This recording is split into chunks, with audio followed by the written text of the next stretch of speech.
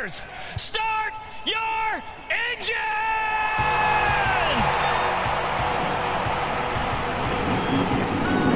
Welcome to the one place everybody wants to be. Victory Lane, your source for news, analysis, discussion, interviews, and more from the world of NASCAR. Now, here's your host, Davey Siegel. Welcome back, party people, to the place everybody wants to be. You know it, you love it. It, of course, is Victory Lane. Today, episode 61 on the Richie Evans edition. That's right. Some of you guys might be thinking, oh, Richie Evans, shouting out the Modified fam. But some of you might be saying, who the heck is Richie Evans? Well, he was a Whelen Modified Tour great. 9-time champion on the Modified Tour. He is a real one. He should probably be in the Hall of Fame. I'll let my boy Kyle Souza do the talking for that. But there's also a book about him. I believe it's just called Richie. I think David Smith and Alan Cavanna on their 61st episode of Positive Regression talked about it at length before the show kind of kicked into high gear, and I was kind of captivated by that conversation. So I would highly encourage you guys to read up about Richie Evans, that orange number 61 car on the Modified Tour. I've seen some of his cars in person. Of course, he unfortunately has passed away, long since passed away, but he's one of, if not the GOATs when it comes to modifieds. He's in the same breath as Ted Christopher and Mike Stefanik and Doug Coby and Justin Bonsinger are also getting in that short list as well. So episode 61, the Richie Evans edition. This was a week of change in NASCAR, and I'm going to tell you guys why that was a very, very good thing. Plus, we have a lot of racing to catch up on from both Atlanta and Martinsville Speedway.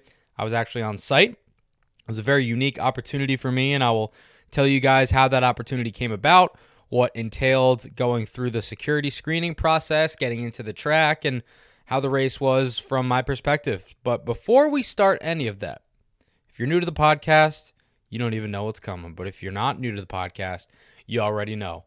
Started out with a good old-fashioned reggaeton! Before we talk Atlanta, before we talk Martinsville, I want to go over the changes that have happened in the sport of NASCAR in the past 5 days, probably when you're listening to this 6-7 day span, and why it's a really, really good thing. I debated kind of talking about these changes as they happen through each race, because some stuff happened on Sunday, some stuff happened on Wednesday, what have you. But I figured we'd just break it up into its own opening segment because it is that important, frankly. So why I think this is so important to talk about is because the progressiveness of this sport, which has been historically regressive, is very astounding to me. And it'd be one thing if this happened over decades of change and reform and what have you, but this all happened, what I'm about to tell you, in 4 days. Not 4 weeks, not 4 months, not 4 years, 4 days. So let's start out with Sunday at Atlanta. NASCAR President Steve Phelps gets on the radio as cars are stopped on the front stretch, and he addresses competitors saying, our sport must do better, our country must do better, we must stand up against racial injustice. You've heard it by now.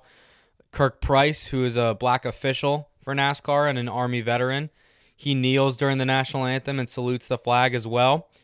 Bubba Wallace wears a t-shirt that says, I can't breathe, Black Lives Matter.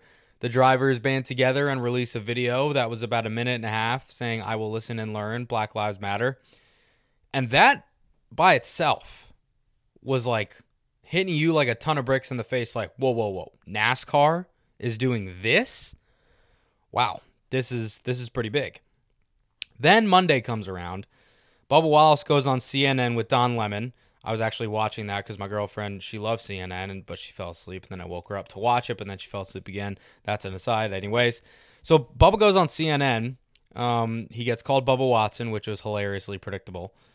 And Don ends up bringing up the Confederate flag, and Bubba calls for NASCAR to ban the Confederate flag at the racetrack because it has no place there, and it makes a certain demographic feel unwelcome. That's Monday, late Monday night.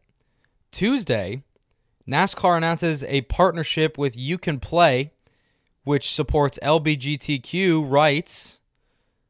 And that was something that really took me by surprise because to my knowledge at least, I had never seen the sanctioning body openly publicize and support gay rights.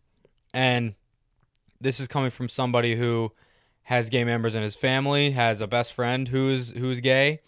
I was like, whoa, what? Like, this is awesome. Sweet. And Ryan Hines, who I want to have on the podcast eventually, is an openly gay public relations representative and content manager for Stewart Haas Racing. And he, quote, tweeted the announcement and basically said, I can say a lot of things, but I've said them before and I'll say them again. All I'm going to say right now is thank you. And I was literally just shocked to see that NASCAR was combining with that organization to help gay rights, LGBTQ, and celebrate Pride Month. I was like, what? After the day that we've had? Okay, I'm here for it. Let's keep it going. So also on Tuesday night, Bubba Wallace reveals a paint scheme that he will run for Wednesday on his number 43 Richard Petty Motorsports Chevrolet, which said Black Lives Matter on it. And on the hood, it's a picture of a black fist and a white fist intertwined, and it says compassion, love, and understanding. I was like, we're getting a Black Lives Matter car? Okay, let's keep the ball rolling, people. And then Wednesday, NASCAR removes guidelines in the rule book, which require people to stand for the national anthem. So they removed those, allowing for peaceful protests. And a couple hours after that, before the Martinsville race went green, the Confederate flag was banned from all its events and properties. And that was kind of the last domino to fall and the biggest one for sure. And I didn't say this in my article, which I'm going to talk about in a minute here, but it actually took me by surprise how many mainstream media outlets and media personalities and people in general were talking about the banning of the Confederate flag, because I knew it was there and I wasn't surprised that they banned it, and I was happy they did. But I was surprised at the amount of people that found it so shocking.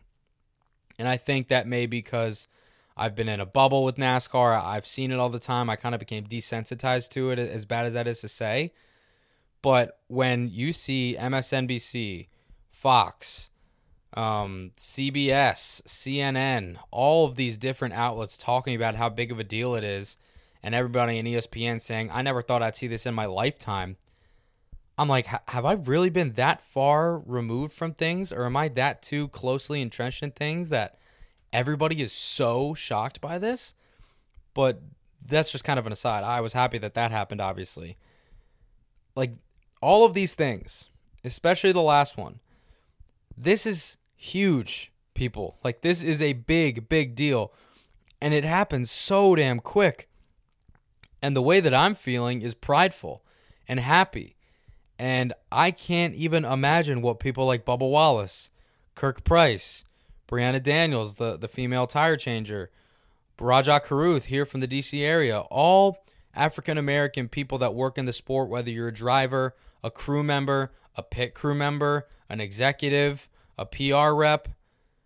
I can't even imagine what these people are feeling, these black people in the NASCAR community, because for years, not openly, not verbally, at least not all the time. Again, I don't pretend to know because I haven't lived like this, but they've been oppressed and they've been racially profiled by people, whether that's, consciously with people speaking directly to them, or whether that's them just seeing the Confederate flag everywhere they go. The fact that will not be there anymore. The fact that NASCAR is taking steps to eradicate those things that have plagued their history for decades upon decades. And the fact that they've done all of these things that I mentioned that are helping that specific community, and every community that has felt sheltered and felt like the door was closed to them to come to the racetrack or watch it on television, those doors are now open, as Marty Smith said. And I've never done this before, but I'm going to do something different. I wrote a column on Front Stretch entitled Change, a Beautiful Thing for NASCAR. It was my bi-weekly Fire on Fridays column. And I'm going to read it to you guys. I'm sure you guys have probably read it by now, so if you have, then feel free to fast forward. And I don't know how this is going to go, but we'll see how this goes. So I'm just going to read it to you because I think it hopefully encapsulates a lot of the things that I was feeling as I was at Martinsville and driving to and from and in the days that preceded it and followed it. So here we go. Being a NASCAR fan is weird. It's a bit hard sometimes too. Constantly explaining that it's not just cars driven by good old boys running around in circles. It's not something any average Joe can do. It's not only set and popular in the South. It's not racist. It's not what you think it is. It's different than what it once was. But who am I to say? I'm a white male who has never experienced racism due to the color of my skin in my life and probably never will. That's a privilege, my white privilege, something I've actively thought about, realized, and verbalized in recent weeks. I've defended NASCAR until I've been blue in the face. I've screamed, cried over this, trying to get people to understand why I love it so much. The people I've met at the track are of diverse backgrounds and interests. These are people that work in the industry, have for decades, and know what the sport is all about. It's not a racist sport. It's an inclusive one.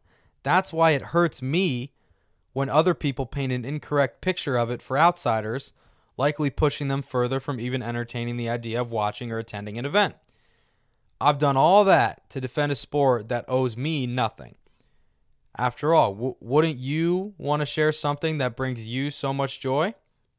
And to think, black people have been doing this for centuries for the right to be equal to other human beings.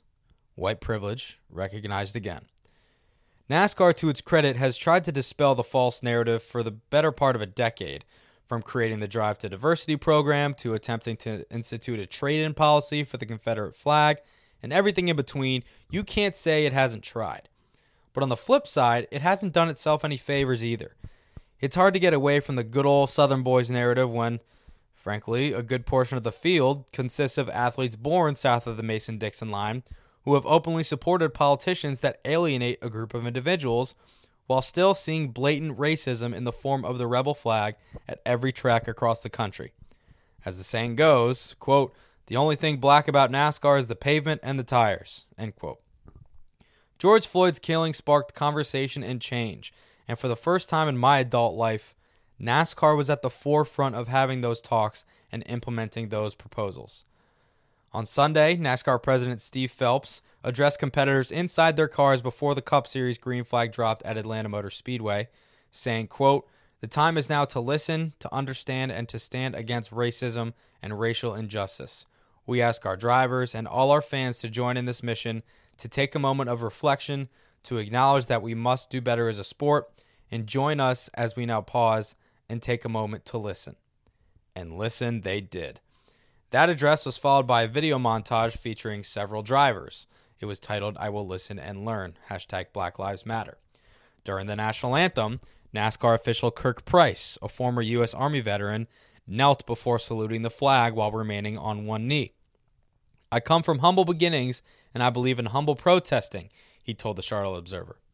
Bubba Wallace wore a shirt reading, quote, "I can't breathe," and hashtag Black Lives Matter on pit road.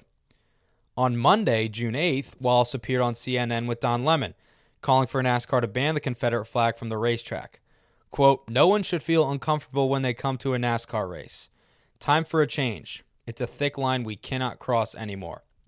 The next day, to kick off Pride Month, NASCAR announced a partnership with You Can Play, an LGBTQ+ organization, quote, "dedicated to ensuring equality, respect, and safety for all athletes without regard to sexual orientation and or gender identity," end quote.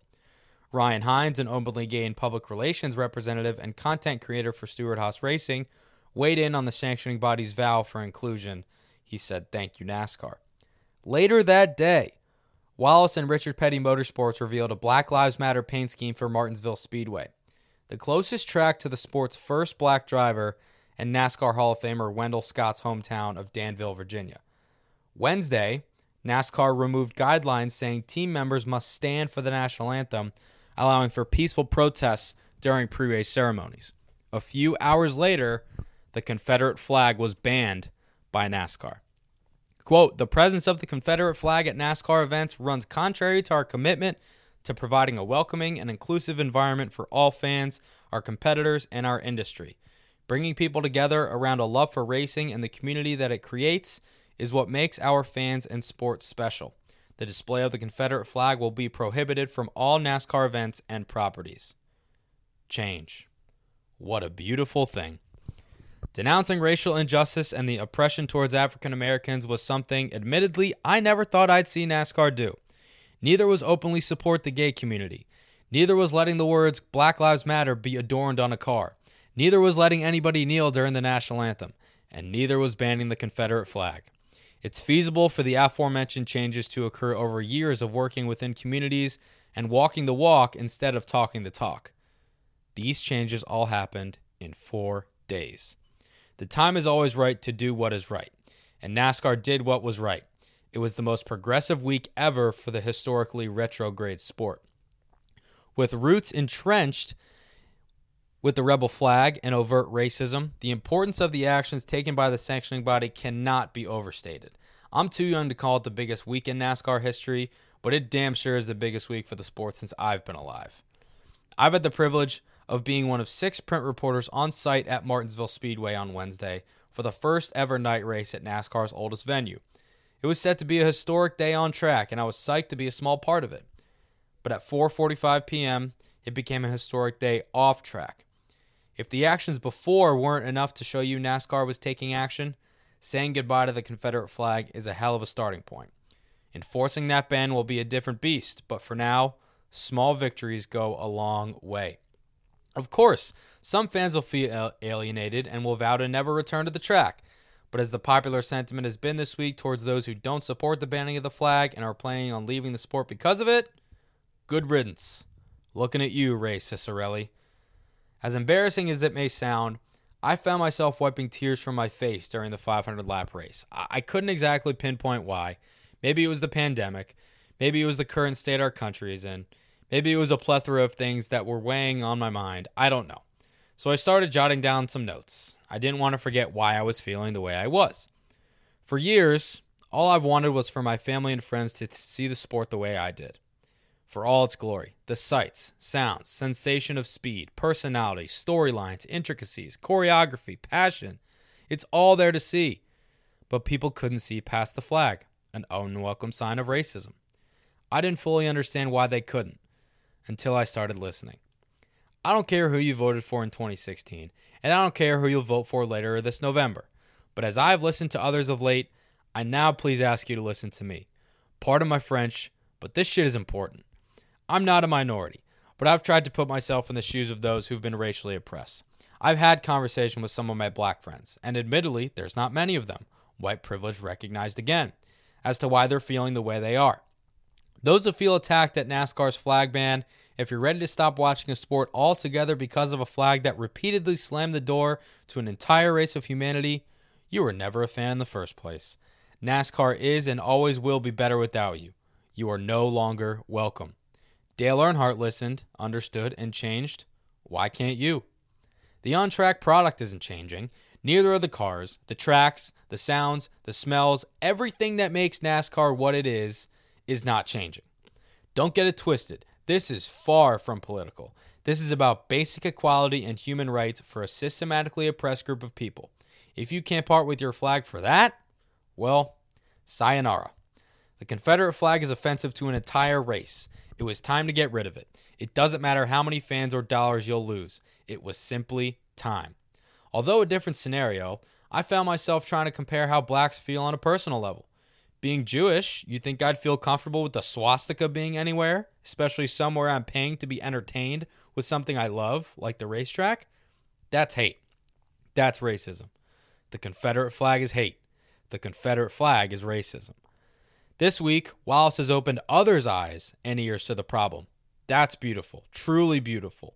He called out his fellow drivers on the sport's most popular podcast with the sport's most prominent figure, Dale Earnhardt Jr., to not remain silent. And they didn't. They, too, listened. The top NASCAR brass, notably Phelps and Executive Vice President and Chief Racing Development Officer Steve O'Donnell, have been right alongside Wallace, communicating regularly. Wallace has driven the conversation, and NASCAR has hit the accelerator on it. Quote, Kudos to NASCAR. Kudos to Bubba for bringing it up and using his platform for something good, 2018 champion Joey Logano said. That's the most important thing. We can win races. I say this all the time. Winning a championship is nice, but what is it? It's an empty trophy. It's an empty cup. That's what it is. If you do nothing with it, it's really pointless at the end of the day. So kudos to Wallace for really stepping up and being a leader and not just a race car driver. Now, besides an apt Doc Hudson quote from Cars, Logano is right. Leaders listen and act. That's what's happening. I've never been ashamed to be a NASCAR fan, but I've always resented the fact that I couldn't fully display my pride for it. It didn't feel right to do so knowing how others felt. Those tears that rolled down my face in the press box were happy ones. NASCAR was becoming something I could be proud to represent to everybody, regardless of how you look, where you're from, or what you believe in, right in front of my eyes. Phelps' quote on September 20th, 2018, the day he was announced as NASCAR's next president, struck a chord with me then and resonates 10 times over now. Quote, I am confident that the strong team of leaders here at NASCAR and across the industry will accelerate the necessary changes to grow the sport and engage our passionate fans, he said. Hopefully Phelps and company continue to deliver on their promises and make NASCAR a welcoming place for all. In 4 days, necessary changes were made to grow the sport for years to come. Not just because it was the right thing to do, but because it was the only thing to do. That's my column. And I apologize if that was long-winded, which it was, because on paper I thought that it would be 5 or so minutes, and that wound up being like 10. But I wanted you guys to hear that from me, because reading it for me is one thing and hearing it is another thing. And I'm getting a little emotional now talking about it too, because besides the racism portion of it, you guys know me, like NASCAR is my life. This is, it's all I do. It's all I want to do for the rest of my life. And I've been very proud to be a fan, but I haven't been able to fully be proud because always in the back of my mind, I know that there was that overt/covert racism that was associated with the sport. And the fact that those things are not going to happen anymore and they're going away, that makes me happy. And as Bubba's car said, compassion, love, understanding. That's all they're asking for. Give and take. It's not Republicans versus Democrats. It's a human race, and we're all one. And I want you guys to hear from some of the drivers on the subject and what's gone on in the past couple weeks. Not all of them, but this is what we have available from drivers that have been on Zooms, whether it's post-race, midweek, what have you. So in order, here's Kevin Harvick, Brad Keselowski, Ryan Blaney, and Jimmy Johnson, who talked about wound up making the video that was played pre-race at Atlanta Motor Speedway. You know, for me, it's you know, there's something just has to change.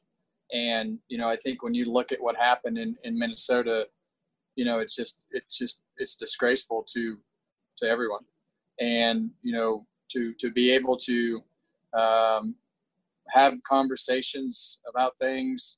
I'm definitely a person that wants to hear a plan that has actions included in it, and just, you know, try to support each other and do the things that we can do to try to help our communities and, you know, help the conversations, because there's so much that everyone doesn't understand of what we need to do and how we need to do it. But I can tell you that we need change, and, you know, the actions and, you know, from that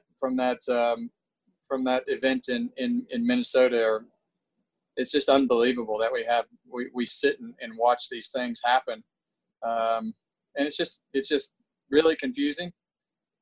It's, you know, it makes you confused, mad, you know, not know what to do, where to start. And you know, that's just where a lot of guys, you know, talked about it and we started. So, you know, I think it's definitely a step, but there's a lot of work to be done. You know, I think I've spoken about it before. I don't really care for that, you know, for that flag. And you know, I come from Michigan, and I understand it might mean different things to different people. Where I come from, it doesn't mean anything good. But then, you know, I think I have some empathy towards those that it does mean something positive to. You know, I can't put myself in their shoes because I've never been there, but in general, I'm a rights guy, and I like when people have rights to do what they want to do, but it's ultimately not my decision. And I support the fact that it's NASCAR's decision to make. To start off saying I'm really proud of what he's doing, the effort he's putting in and wanting to, kind of lead the charge. And I stand behind him. A lot of guys stand behind him in the NASCAR, not only the drivers, but a lot of teams as well, crew members. I'm very proud of him for that. The car he ran tonight was great. I love that they were able to do that and they came up with that idea. So, as far as being an activist goes, not as much as he is now. He always has been. He and I, it's nothing. We've been really best friends for a long time, and the way he and I have always thought growing up is just everyone's equal. We always treat everyone equal, and no matter where you come from, what color you are, you treat people with respect, and you don't judge people. But I feel like he's taken a larger stand against just encouraging the cause right now, and just wanting equality and understanding. So I feel like he always has been one a little bit, but now, in these times, I think it's great that he's embracing it and leading the charge. I'm really proud, and we'll stand behind him 100%. Yeah, I was involved in help putting it together, and I was just really proud of the drivers that got involved. I'm obviously proud of NASCAR and what they did, but it's been a personal journey on a much deeper level this week for me to listen and learn. And as a lot of us drivers started chatting about the week and the experience, and a lot of this was led by Bubba, really have to give him a ton of credit, including Ty Dillon. The accountability that those two really put on the garage area, put on me, not directly on me, but I could just see it just made a difference. And I think that resonated with a lot of people. And, I spent a lot of time listening and learning this week, and that message rings clear with many of my other driver friends. And we kind of found that message, and that was the message that made it into the video. We have a big group chat that all the drivers are on, and that's how NASCAR communicates to us on the race weekends during rain delays, any type of messaging updates to the schedule. So a conversation started in there that I joined, and definitely had a calling and wanted to, as I was in the process of finding my voice, those conversations made sense to a lot of the other drivers, and we were very unified in that thought process. I thank you guys for indulging me. You don't have to agree with me, but all I'm asking you to do is listen. That's what anybody and everybody is asking everybody to do. Listen, love, have compassion, and understand. We'll be better for it. Oh, God, I'm sorry, guys. Stuff just keeps getting heavier every single episode, so let's get some pep in our step. Let's keep it moving. Let's talk some racing. Folds of Honor Quick Trip 500 from Atlanta Motor Speedway. I know as you're listening to this, it's probably like a week ago. About a week ago. But we got to talk about it. Kevin Harvick dominates and wins his third career race at Atlanta, giving the threes out the window as a salute to Dale Earnhardt. This place, even though he won his first race back in 2001, almost 20 years ago, it still holds a special meaning for Kevin. For me, this place is pretty special, just because of the fact that this is where I got my first win, and for me coming back here, it brings back a lot of memories. It brings back a lot of things that we didn't really know how to celebrate on that particular day. And, I think as you look at being able to go back and win another race here and celebrate the life of Dale Earnhardt, everything that he meant to our sport in the right way each time that we're able to come here is obviously pretty special for me. And to be able to, win at Atlanta is a lot of fun for me, because it's one of my favorite racetracks. So it was a battle today. Car didn't really handle like we wanted it to most of the day. They made some great adjustments at the end of the race, and were able to, to get the car right, when it counted there at the end. So got the track position that we needed, to get the inside lane on the restart, and the car actually turned, and we were able to take the lead from Kyle and get the track position, and then just start clicking off laps. So really proud of everybody on our Busch Light Ford. Happy birthday to Rodney Childers, huh? got to win a race on his birthday. He doesn't really know the last time that happened to him in his career, but a dominant day and his second win of the year. Good birthday present, I'd say. Yeah, I appreciate that. It's been a pretty incredible day for sure. Turned 44 with the 4-car and ended up in victory lane, so that's pretty neat. But I'm getting old too. That's not good. But overall, we had a great car.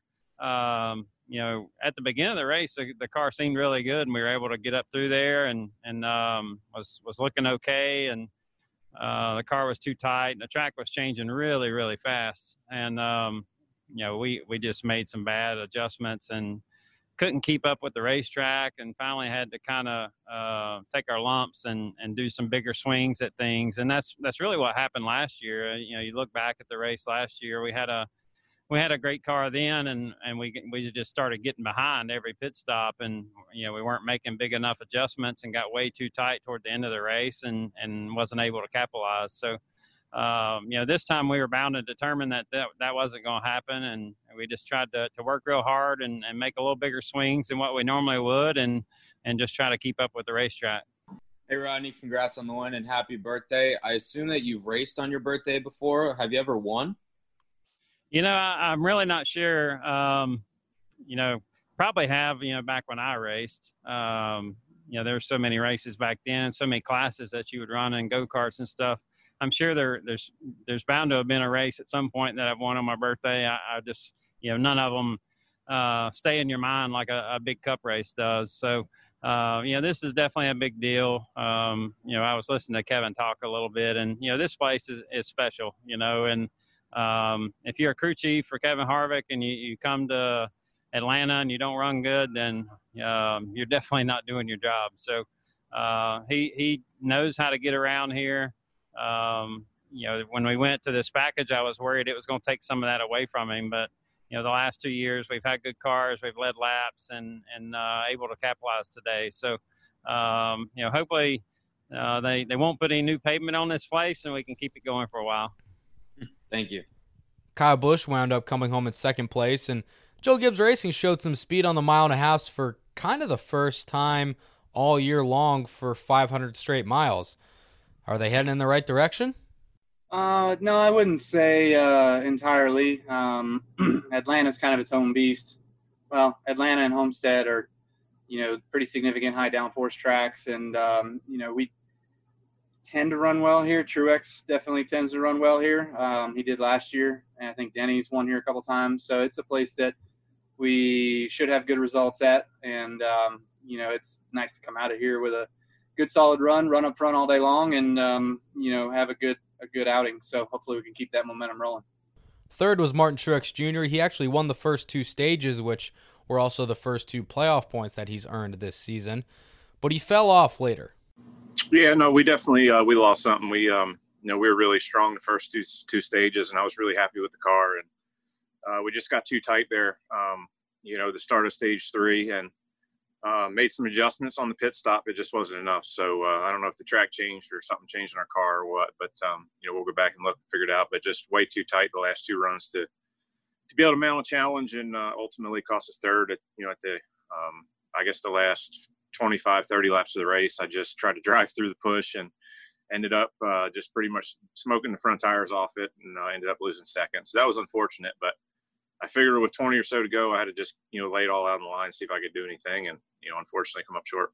Something tells me that good momentum in Atlanta may have translated to Martinsville. I don't know, just a hunch. We'll get to that in a minute. This race at Atlanta, though, it was pretty lackluster. Not going to really sugarcoat it. There was some more chatter about repaving the place because of the racing wasn't that good. Who knows? But for now, just shorten it. I mean, 500 miles at Atlanta, as I tweeted, that ain't it, Chief. That really just ain't it. And Andrew Carroll texted me. The Chief actually called him and affirmed that it was not it. So, look, shorten the races. You don't have to repave it yet. I get that the weepers are a problem when it rains, but it's more so the length and the package that were the problems. But Kevin Harvick don't care. He loves Atlanta, especially with Stewart-Haas Racing. I think he's now led over 1,000 laps at Atlanta since 2016 or maybe 2014 when he joined SHR. I don't know. Point is, He's bad fast around that joint, and he showed it once more. So we waited a couple days, and we went to Martinsville, the Blue Emu Maximum Pain Relief 500 at Martinsville Speedway. I was there. I did not think I was going to be there. So let me kind of run down for you guys how this thing happened for me. So I got an email on Monday mid-morning while I'm at a local farm stand in Millsboro, Delaware. And I thought that it was sent to the wrong person by accident. NASCAR said, hey, fill out these forms for Martinsville. And I was like, what? Did you mean to send this to someone else? I didn't say that, but I was like, okay, because they addressed me by name in the email. So I filled out a HIPAA waiver, filled out a COVID-19 waiver, read NASCAR's rules, regulations, and protocols. The NMPA, National Motorsports Press Association, didn't even tell me that I was going, and I didn't think that I would get picked to go. But I got picked, I packed, and I went. So it was really cool. And I was just feeling really grateful, like as cliche as that is, that I was able to be there, because here's the thing that happened too. I looked at the forecast like right after, and of course there was rain in the forecast for like the entire freaking day. And then I saw Jim Utter tweet late on Tuesday night as I was getting ready to go that if the race was rained out on Wednesday, they wouldn't run it on Thursday. They would just come back another week or scrap the whole thing altogether. And I was like, okay, if I'm going to really drive 10 hours round trip for absolutely nothing, like I need a reward or something. But thankfully the rain held off and we saw a historic race because NASCAR oldest track is Martinsville. And it's the first time that we had a night race under the lights during the week there. I really wish fans could be there. So let's backtrack a little bit though. So I get up on Wednesday and I drive over there. I arrived around like 3:30, walked around the property for a little bit because it was like a ghost town. It was really spooky, to be honest. I got checked on the quote-unquote list. They said, go ahead and get screened. So went to the screening station, showed them my hard card. They digitally thermometrized. I've been saying that. That's my new favorite word, thermometrized. My forehead, I did not have a fever. I was 97.4 degrees Fahrenheit. I passed. They gave me an E on my sticker because I was essential. I parked. I walked to the press box, and I was good. And like I mentioned, the rain actually held off. We started on time, not just got to halfway. We ran all 500 laps, baby. And I was super stoked. And it started raining like right after the checkered flag flew, of course. So the race itself was pretty good. New tire compound, no practice, no qualifying, no real idea what to expect. So you had a lot, and I mean a lot, of comers and goers. Denny Hamlin fell back like a rock and stayed in the back.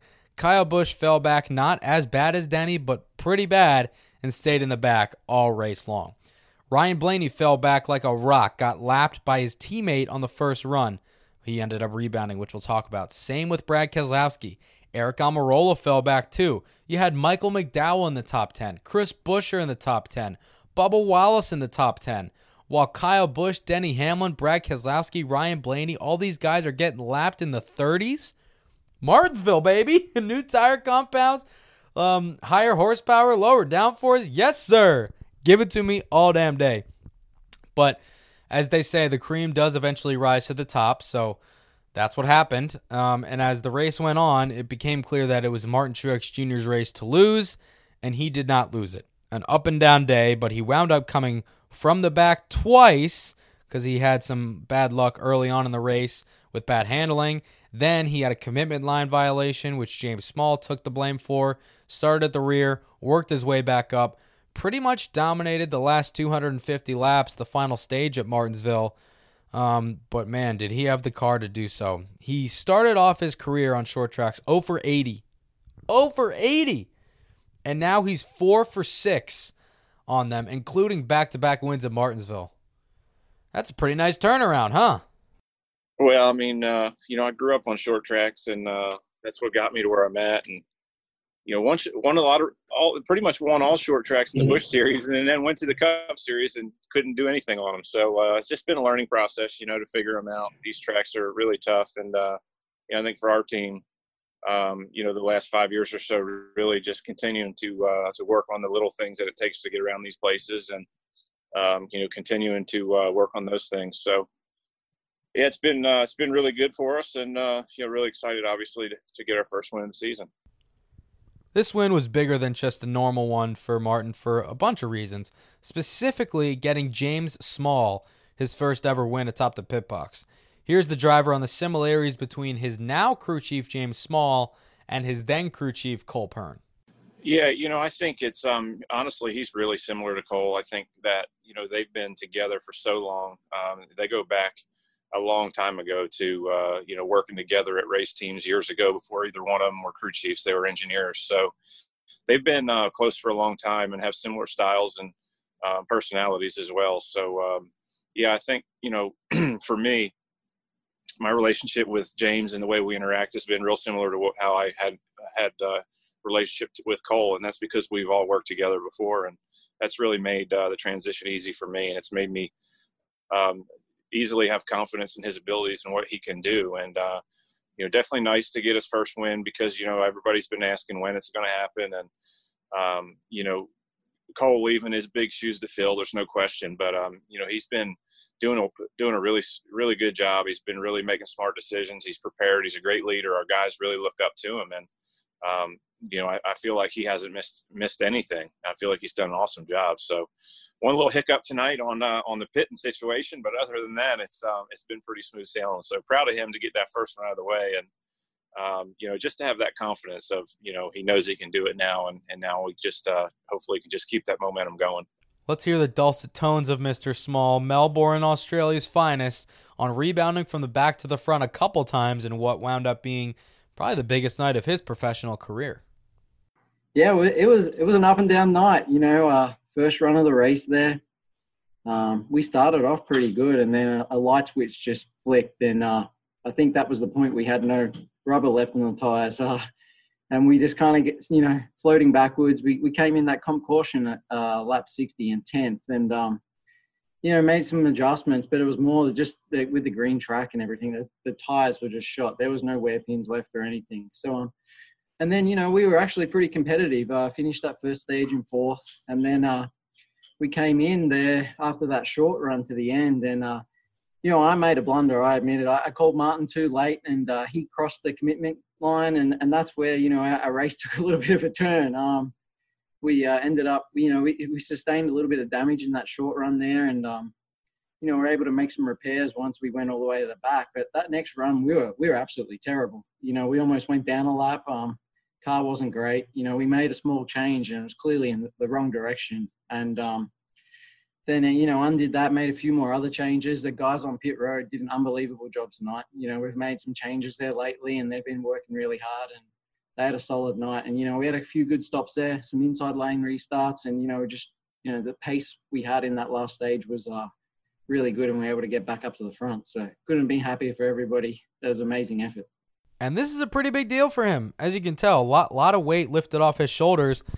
So I wanted to see what his mates back home in Australia thought about the win. I mean, it was 2 p.m. when the checkered flag flew, and I'm sure his mates had to drink a couple of Fosters and some Coopers, maybe throw some shrimp on the barbie and say, "Oi, mate, James, congrats on the win, bud."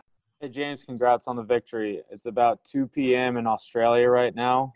Any friends or family that you think were watching, and what do you think their reaction was? No, I know everybody's watching down there these days. So they're lucky enough since, the break from COVID, it's now actually back on Fox Sports in Australia because there's no other sport really on. So, they watch it on the NASCAR app all the time and on Fox Sports, and they're all listening on the radio stuff. So I think I have about 250 messages on my phone from people all around the world right now, and a lot of them are from down there. So, they're big supporters of mine. I'm very lucky to have them, and, they helped me to get where I am today. So, yeah. Second question is kind of a two-parter. You mentioned that, you admitted it's been a challenging year and it's a big relief. Did you have any self-doubts at any point? And also, what has Martin Truex's confidence in you meant to you throughout this time? It's a good question. He's been very supportive of me. After Bristol, I thought to myself, that was a tough weekend for us. We got back to fifth and then we got taken out. But, that was probably one of our worst weekends of the year in terms of just trying to hit the setup. We had issues at Charlotte too, and which we know what they were. And, we fought back there as well. But, everybody on the team is, stuck behind me, including Martin. And, they've been big supporters, and they have faith that, if we just keep doing what we're doing, we're going to bring, fast cars to the track every week. So, I'm really thankful for, everybody just being a huge supporter, including all the main people at JGR. They've all been in my corner, and, I'm lucky to be surrounded by such great people. Thank you. Appreciate it. Sorry for the Australian accent. I just had to do it. You know me. I mentioned the comers and goers the first couple stages. Ryan Blaney was one of them. Got lapped early, flicked off his teammate for doing so, and he rallied all the way back for a runner-up finish. That's a solid night for driver 12. Yeah, it was a very interesting race. We started off really bad. We went from starting on the pole to being a lap down in 60 laps. That's tough to do, and we found a way to do that. And so we already dug ourselves a hole early and pitted. And actually, after the first pit stop, we got our car a lot better. I think just the green racetrack didn't really go well with what we had or something, or we really wore our tires out. I had to run the top a lot. I was getting passed, so I don't think that helped. But after that, I felt more competitive. We got the lucky dog there right before the first stage end. And after that, we drove all the way up to second. And that second stage on that long run, we had a great long run car. And so that was great. And, being able to get the lead there on the start of the third stage and just kind of biding our time and just taking care of our stuff. And caution came out, and then we got a penalty on pit road. And that set us all the way back again with not a lot of laps to go. We had 170 to go, and the last restart, we restarted ninth, and the 19 just got away from me, and I couldn't run him down. By the time I got second, he was gone, and my stuff was a little worn out having to pass a lot of cars. And but overall, really proud of the effort from the 12 group. From where we started to where we ended, I can't be, I can always be happier with it, winning the race, but we made huge gains today, and that just shows. Atlanta was the same way. We didn't start off great, but we got a lot better very quickly, and that just shows what this team can do. So I'm really proud of Todd Gordon and everybody on this group. Brad Keselowski was one of the Penske cars that fell back like a rock as well with Blaney, but he was able to rebound too from a lap down early on and finish on the podium in third place. Yeah, a decent finish for us. We ended up third. I felt like we had a pretty good car. Had a rough start there I started in the outside lane, and I guess the tires with the track not having any rubber when you started in the outside lane just completely blistered and corded. And so we lost almost 2 laps the first run. Thought something was broken, didn't know what was going on, and finally got new tires put on at lap 60. And of course, then we were lapped down. And by the time we were able to get our lap back and all that, we were at the end of stage 2 and running, 10th or 11th. And unfortunately, I didn't get any stage points, but rallied to get up to the lead there with about 150 to go, and just wasn't quite good enough to hold off the 19. He was super, super strong, and proved why he's so good. He just kept passing cars and just flying. Pretty impressive.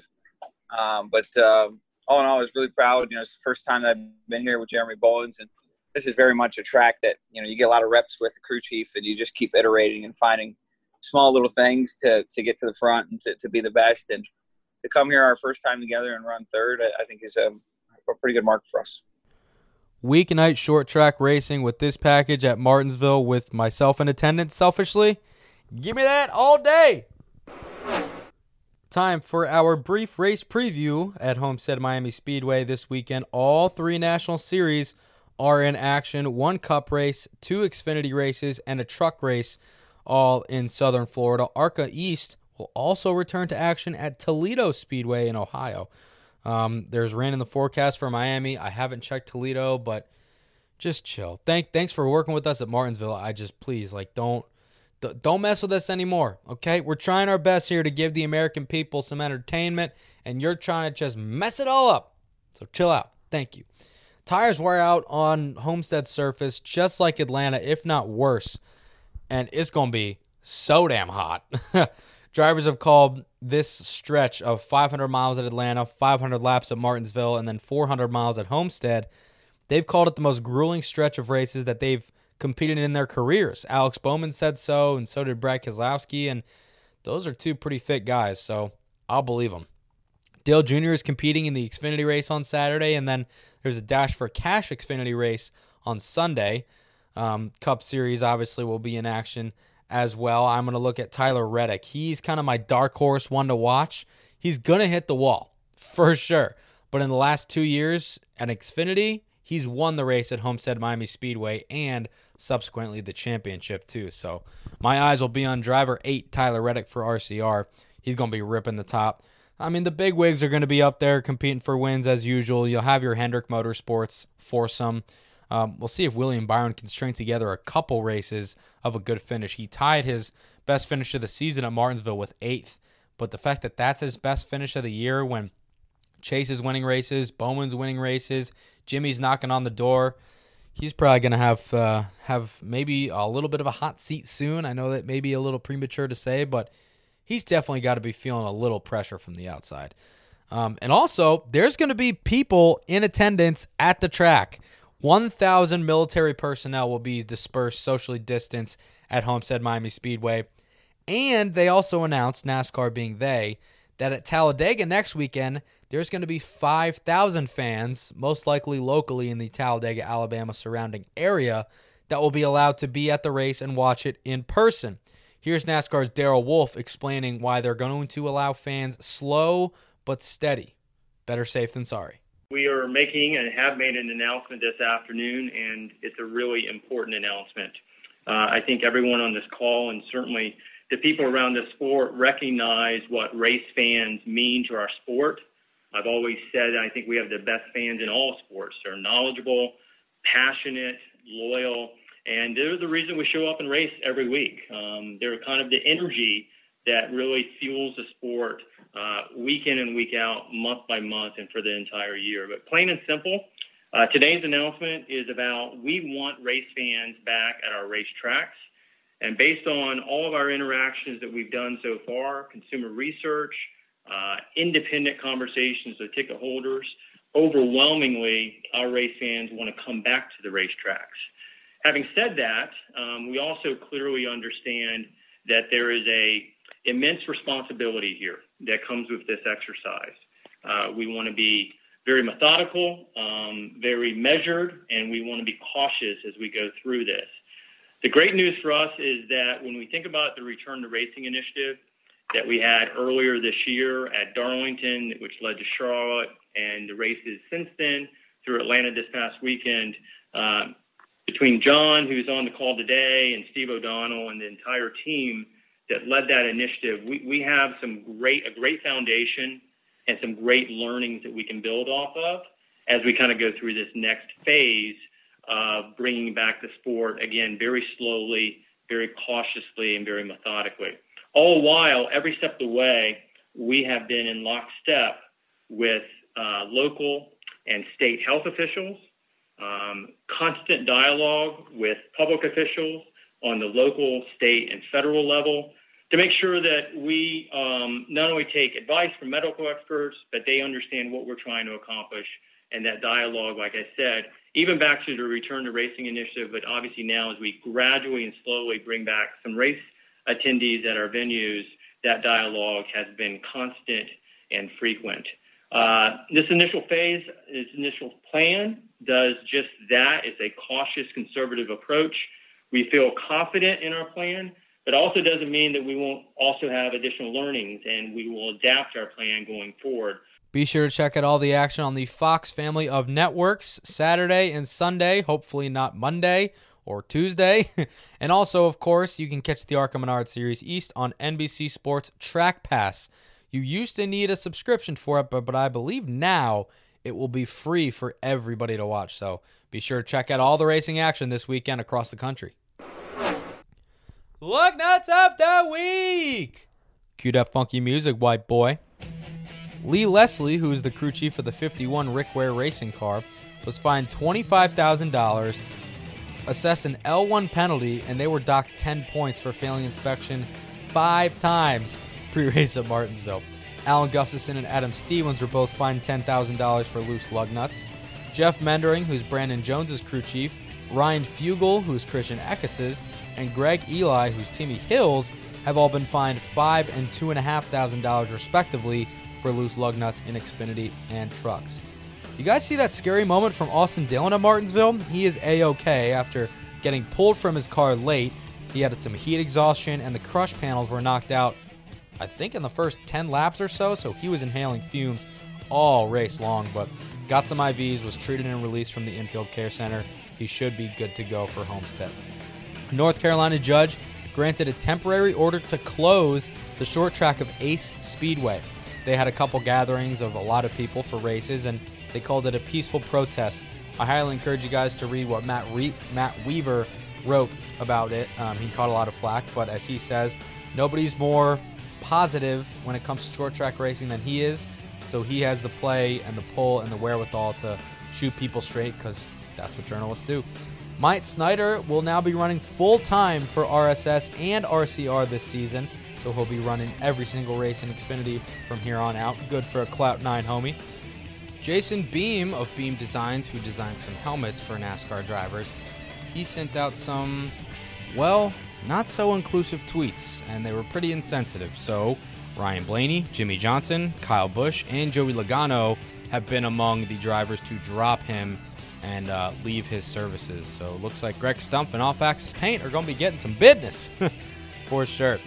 Well, and also I just want to touch on Ray Cicerelli, who I didn't write down, but he was kind of the focus of a lot of attention this week. But Dustin Albino of Front Stretch, I actually got an exclusive interview with him, so you can check out what he has to say over on frontstretch.com. So did Toby Christie as well. They actually posted their quote-unquote exclusives that weren't really that exclusive for either at the same time. Also didn't even know that he was from Maryland. He's from Ellicott City, which is like 45 minutes away from me, but I was like, damn, man, come on. Don't bring the shame to Maryland. Come on, Ray. Crazy. And he was backtracking his words real fast in those articles, so who knows, man. There's just there's a lot of misinformation and jumping to conclusions out there, and I think Mr. Cicerelli was a victim of both of those things, but he doesn't really seem like a good person either. That'll wrap things up for episode 61 of Victory Lane 2.0. Do me a favor, if you like what you heard, please leave a rating and a review on iTunes, Spotify, Google Play. Subscribe. We are everywhere that you get your podcasts, including SoundCloud. If you listen to this, please text me, because I don't know if people actually listen. I look at the analytics, but I'm also just okay, maybe people didn't get this far. So look, if you're listening to this podcast, next time I see you at the track, I will buy you something. How about that? If you're on SoundCloud, Spotify, Google Play, or iTunes, I don't care where. If you're listening, text me. And if you don't have my number, tweet me. And if you don't have a Twitter, send me some snail mail. Okay? Okay. I want to thank you guys again for letting me open up early on. I know that there was nobody to really stop me, so I don't know why I'm thanking you. But if you listened, thank you. If you read my column, thank you. And if you supported me on my journey to Martinsville and my coverage, thank you. I hope that one day I'll make it big and we can just laugh and joke about the little itty-bitty podcast that I had and how you were one of the supporters of it. So, guys, I hope you have a great weekend. I hope you enjoy the racing. Still stay safe out there. Keep washing those hands. Do the right thing. Have compassion, love, and understanding. And everybody is going to be A-OK. This world is going to be a better place. All right? All right. Talk to you on the flip side.